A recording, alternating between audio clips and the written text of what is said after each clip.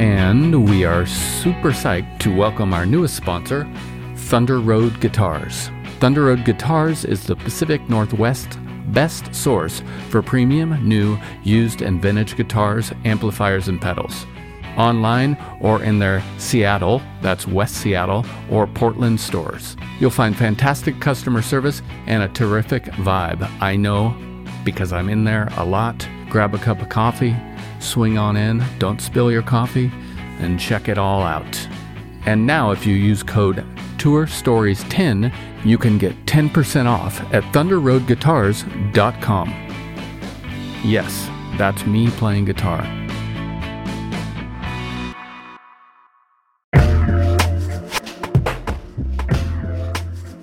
Hello, big news from our friends over at DistroKid. They now have an app. This app works on iOS and Android, of course, and it's available in the Apple Store and Google Play stores and all the stores where you buy apps. Go check it out. It's got a lot of cool features. You can upload new releases, you can get notified when you've earned royalties, awesome. You can withdraw from the app via push notifications, a little dangerous for me, but rad. Anyways, go check it out. It's all at distrokid.com/app. And don't forget, you can still get 30% off your DistroKid account by going to distrokid.com/VIP/tourstories. Have a great one. And we continue to celebrate our friends and partners over at iZotope, and we got some big news for you. The gold standard of audio repair, RX11, is coming in May. In the meantime, you can buy RX10 now on sale and get RX11 absolutely free when it's released. Tour Story listeners get 10% off by using code FRET10. That's FRET10. All at iZotope.com. That's IZOTOPE.com. Hello, Tour Story listeners. Thank you for your continued support and welcome to Season 4. I'd like to take a second to thank our friends and sponsors over at iZotope. Here at Ruinous, Chris and I rely heavily on easy-to-use tools like RX and Ozone for all of our audio repair, mixing, and mastering. Now, Tour Story listeners can get 10% off iZotope plugins or try Music Production Suite Pro for free for 30 days using code FRET10. That's FRET10.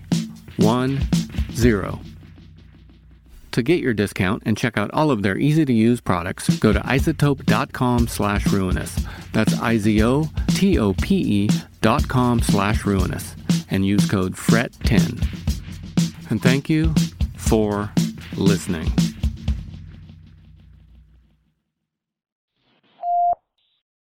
Hey, Ryan, it's Joe. Joe who? Plumber. What's up, man? Can you give me that tour story? The what? I've asked you like 90 times. Nick gave me a tour story. Why won't you give me a tour story? Oh, you're still doing this? Yep. I thought this thing was done. I thought, like, you're still doing these? We're still doing it, still generating a pretty serious amount of money for not just myself, but other people. And, yeah. I don't really want, do I have to do, I mean, is our friendship based on this thing? Well, I'll do it for you. I don't want to do it, but I'll do it for you. Just because you won't, and then don't leave me alone about this stupid thing. Okay. I can't do it right now, but I'm driving, so. But you told me yesterday to call you at this time to do it, and now I'm. Yeah, I wasn't planning on driving right now, but I am. So why don't you just call me?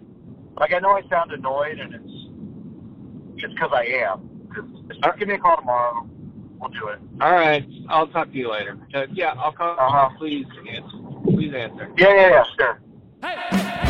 Ryan Kattner is a singer-songwriter for bands Man Man, Mr. Heavenly, and his solo efforts, Honus Honus. In this episode, we hear how Ryan's very first show leads to an arrest and a band from a very particular festival. He also gives us a few bonus gems from his life on the road. From Ruinous Media, this is Tour Stories. I didn't go to school for music. I didn't have bands in high school. I didn't have bands in college.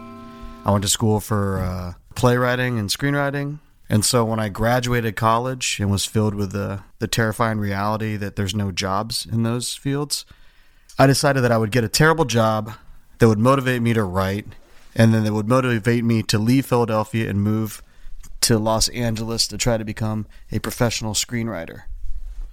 So I got a job in a Starbucks, and I got an apartment directly across the street from the Starbucks so that I could, in theory in my head, I'll write scripts, I'll look out the window, I'll see the job that I hate, that I have to work. And so I did this, and it sucked. It truly sucked. And it was a motivating factor, but it was just depression with a depression hat on top of that depression. But my manager at the store, he was in a post-hardcore band. They were a band on Gurn Blandstein called the Transmageddon. So my manager's name was Julian, and we've since become friends. But at the time, he was a hard-ass manager who just busted my balls all the time. He treated me like a younger brother, so it was out of some semblance of love. But he came up to me one day, and he was like, the Transmageddon, and well, we're getting back together, and we're going to go on tour, and so do you play anything? I was like, I guess I can kind of play guitar. He's like, okay, can you play bass? I was like, yeah. I mean, I had a bass once in high school, and I was like, okay. So he gave me the tracks, and I could not play the bass parts. They were really hard. A lot of movement, a lot of feel, things that I didn't possess at the time, having never been in a band or played with people. So, I went back to him. I was like, I can't play any of these parts. He was like, okay, well, can you play keyboards? It's like, well, I took lessons when I was in 7th grade. Okay, well, there's some keyboard parts you can do. I'll just show you the keyboard parts, and then here's a sampler. So you just trigger these samples, and then we'll figure it out. It's like, okay, sure, I'll try. So he bought me like a little MIDI controller. He made me go out and buy like this little synth module that I hooked it up to, and he gave me like a little Boss sampler, whatever, Dr. Sample thing. So I learned keyboard parts for color, I guess, for this thing, with the intention being we're going to go tour in Europe. So the first part of passing the test was I spent money on a synth module and a MIDI keyboard. Two things that until that point had no idea what it meant. I had no idea what MIDI meant. I had no idea what a synth module was. But it was cool. I mean, it had like sounds of like helicopters and all the stuff I liked when I was a kid taking lessons. And I was like, oh, okay. So this plugs into this thing, which makes no sound unless it's plugged into this thing. Okay, cool. The parts that he showed me were pretty simple. I mean, it was, I don't know. All I know is the singer could barely tolerate me because I was just some dude who's never been in a band who's suddenly playing keyboards in his band that didn't have keyboards. And the drummer also could barely tolerate me. They didn't know what the fuck Julian was doing. Like, for all intents and purposes, they lost their awesome bass player. And then here was me not playing bass. And I got my roommate at the time to play bass. So I passed the test. I spent money to buy stuff that I didn't really know how to use. But before Europe, we had to play a show or two. So Julian comes out to me. He's like, yeah, so we got the show in Wilmington, North Carolina, and you're going to play it. It's like your first show. And so the first time I was really going to be like playing a show. It was going to be my first show. And I'm guessing that they were not excited about me. But now I was jumping in a van and going to Wilmington, North Carolina to play my first show. I was 21 years old, worthless human being. So we go to Wilmington, North Carolina to play the show, to cut our teeth and to see whether or not I could pass the mustard of playing a live show. I mean, my role was so inconsequential. And I think Julian, God bless him, maybe saw something in me that would turn into an unfortunate career in music. Or maybe Julian just liked tormenting me and liked watching me squirm. But regardless, I'm thankful, Julian. But we show up for the show, and the show's been canceled. And this was like MapQuest era of touring, unless you had money to buy a GPS. Like there was, you printed out map directions. And you call, there are cell phones, but whatever. So we get there, the show's been canceled.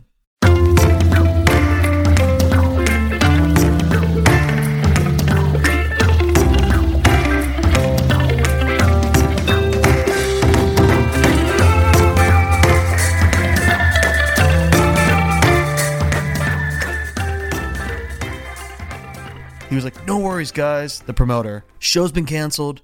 So we're going to have the show in my apartment. Classic post-hardcore show. All I remember was that it was a second-story apartment. We had a loud show. The cops didn't come. So I'm guessing I slept on the floor. I don't remember any of that stuff. But I do remember the next morning we were like, oh, we're in Wilmington, North Carolina.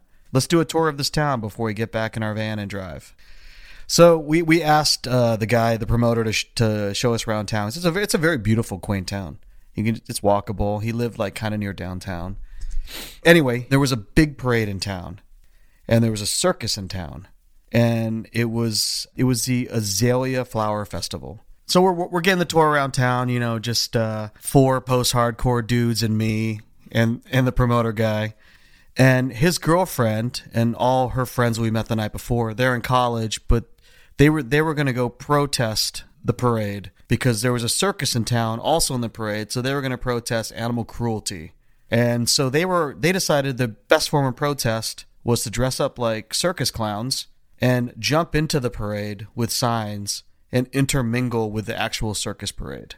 So we bid them good luck before we set off on our tour of the town, and they went off to protest, which, I support it. Do it. Make it happen. And if you're going to infiltrate like that, more power to you. That's rad. So, as I was saying, we're walking around town, and I remember we're walking down this, in my brain it was cobblestone streets, but it probably wasn't. But it was like a Mayberry type street. And in the distance, it was like a movie scene. We hear like footsteps on asphalt. And we stop, and we see a clown run towards us. A clown runs towards us and then sprints past us and runs down the street and disappears around the block. Then we see a couple more clowns running. And they're carrying their signs and they're sprinting as fast as possible. And the parade is nowhere, the parade's blocks away.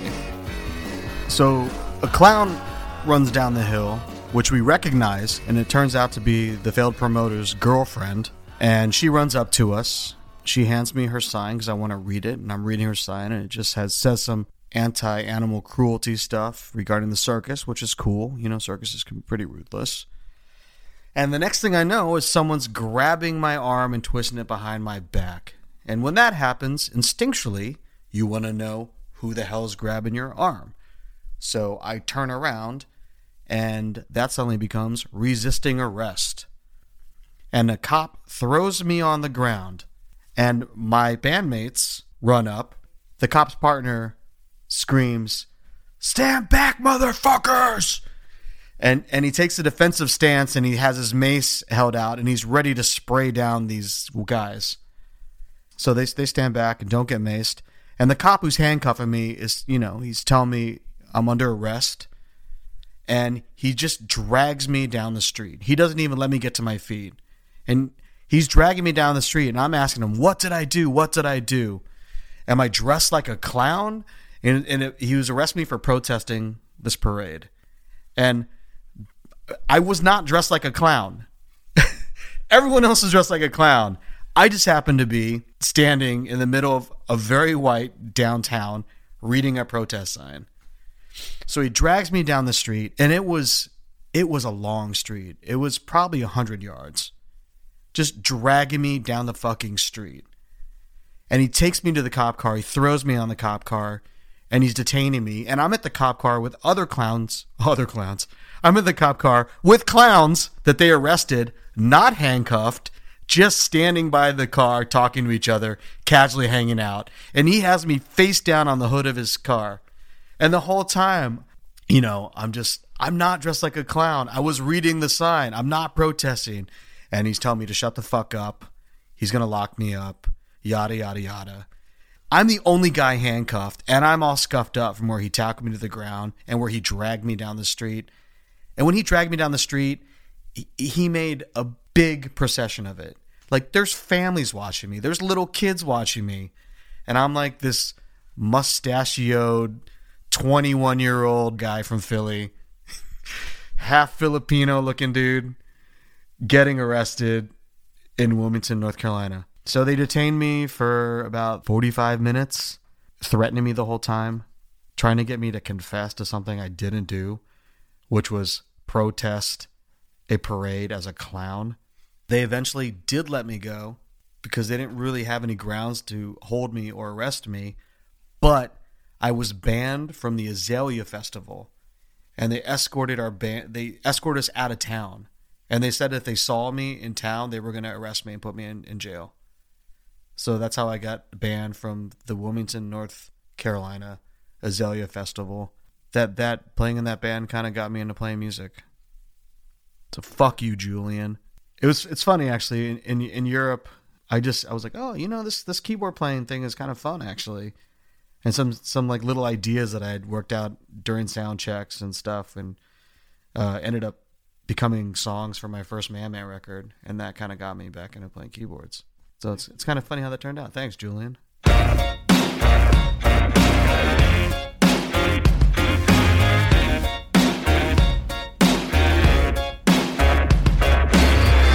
We were playing this gallery in Phoenix, and it was a cool art space gallery that had shows. Running behind the gallery was an active railroad track. And, we watch trains go by. You'd be playing a set, and you'd hear the train go by, and everything would rattle. So the end of the night, we're loading out our gear, and I'm not sure why I was barefoot. And we're behind the venue, and we're just shooting the shit, we're loading out gear, trains are going by. And then we hear this god-awful sound, and we turn to our right, and we see this, it's like a Blazer or SUV something, just tears down the tracks past us, on the tracks. The car is driving on the tracks. And it's wild, And I don't know if they were drunk, probably. Don't know if the car was stolen. Most likely. Don't know if they were kids. Don't know who was in the car. But about 75, 80, yards, I don't know. 75 yards down their way, the truck blows out a tire and is just on the track, stalled out. And, we're all pretty impressed with this. But the driver's staying in the car, and we're all thinking the same thing. This train operates on a fairly regular schedule. I wonder if we're going to see something happen. Then we hear the train coming. We hear the train whistle blowing. Mark Canditti and I just get into a dead sprint towards the Blazer. Get out of the car, train's coming. And we're running on this gravel. I'm barefoot. And rather than jump out of the car, they decide that they're going to outrace the train to the intersection, which they can't do because they can't get off the tracks because their wheels are locked on the tracks. And the train's going so fast, we don't even hear the impact. So we don't even know if they made it to the intersection just in time or if the train just, killed them. Because there was no sign, there was no wreckage. We followed the train down for a long time to try to find the wreck or just to see anything. Because the train stopped, so it definitely hit something. And, Mark Canditti and I walked back to where we were loading gear. And I think everyone probably felt a little rotten because I know everyone in their head was like, oh, this would be crazy if we saw a train hit a car. And we did, I think.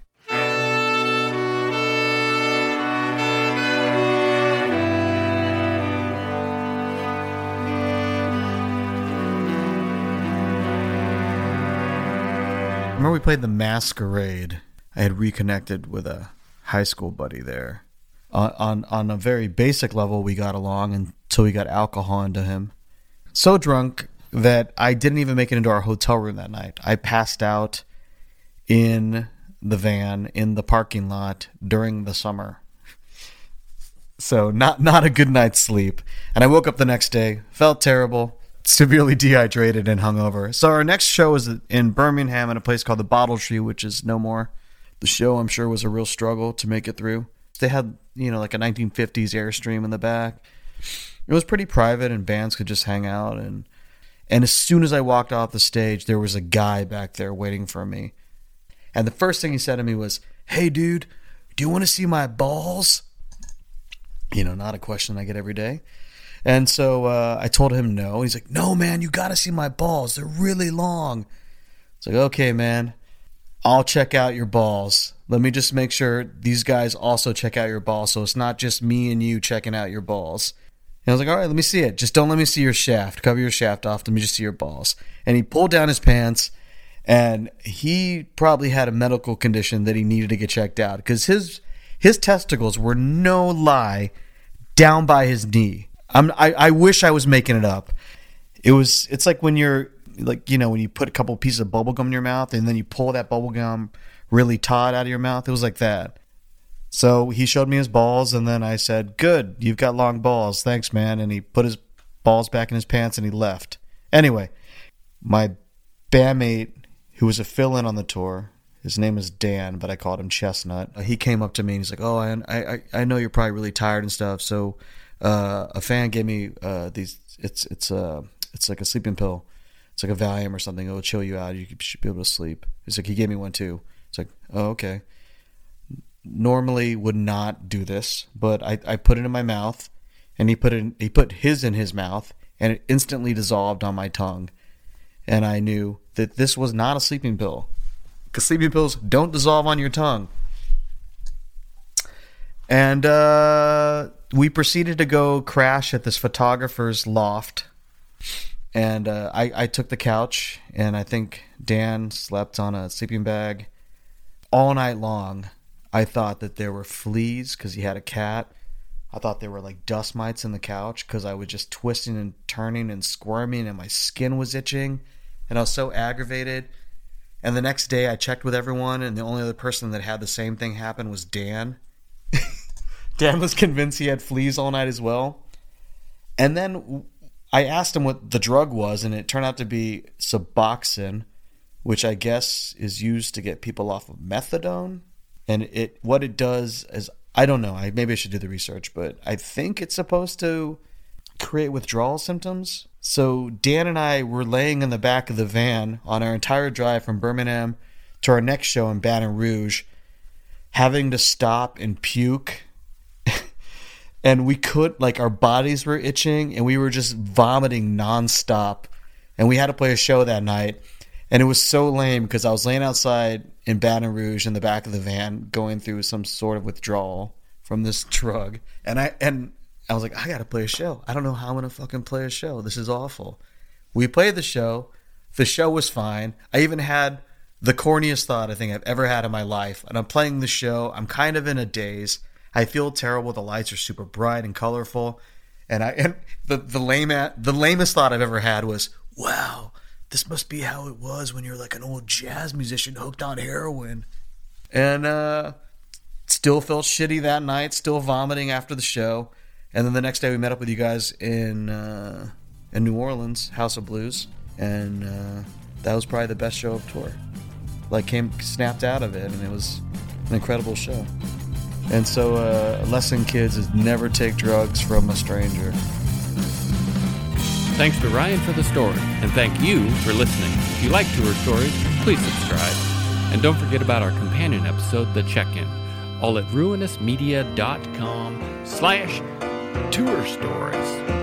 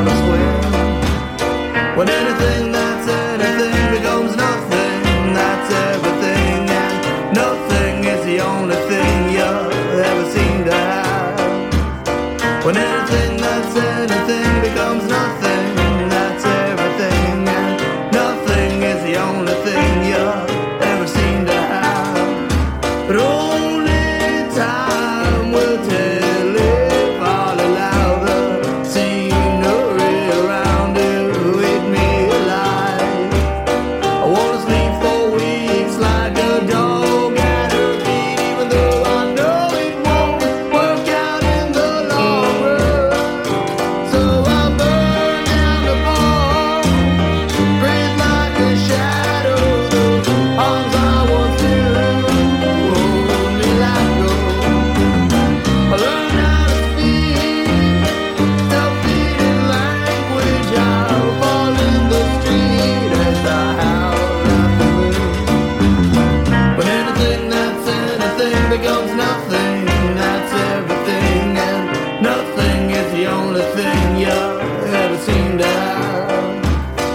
anything that's anything becomes nothing, that's everything, and nothing is the only thing you'll ever seem to have. When anything that's anything becomes nothing, that's everything, and nothing is the only thing you'll ever seem to have. When anything that's anything becomes nothing, that's everything, and nothing is the only thing you'll ever seem to have. Oh, oh, oh, oh,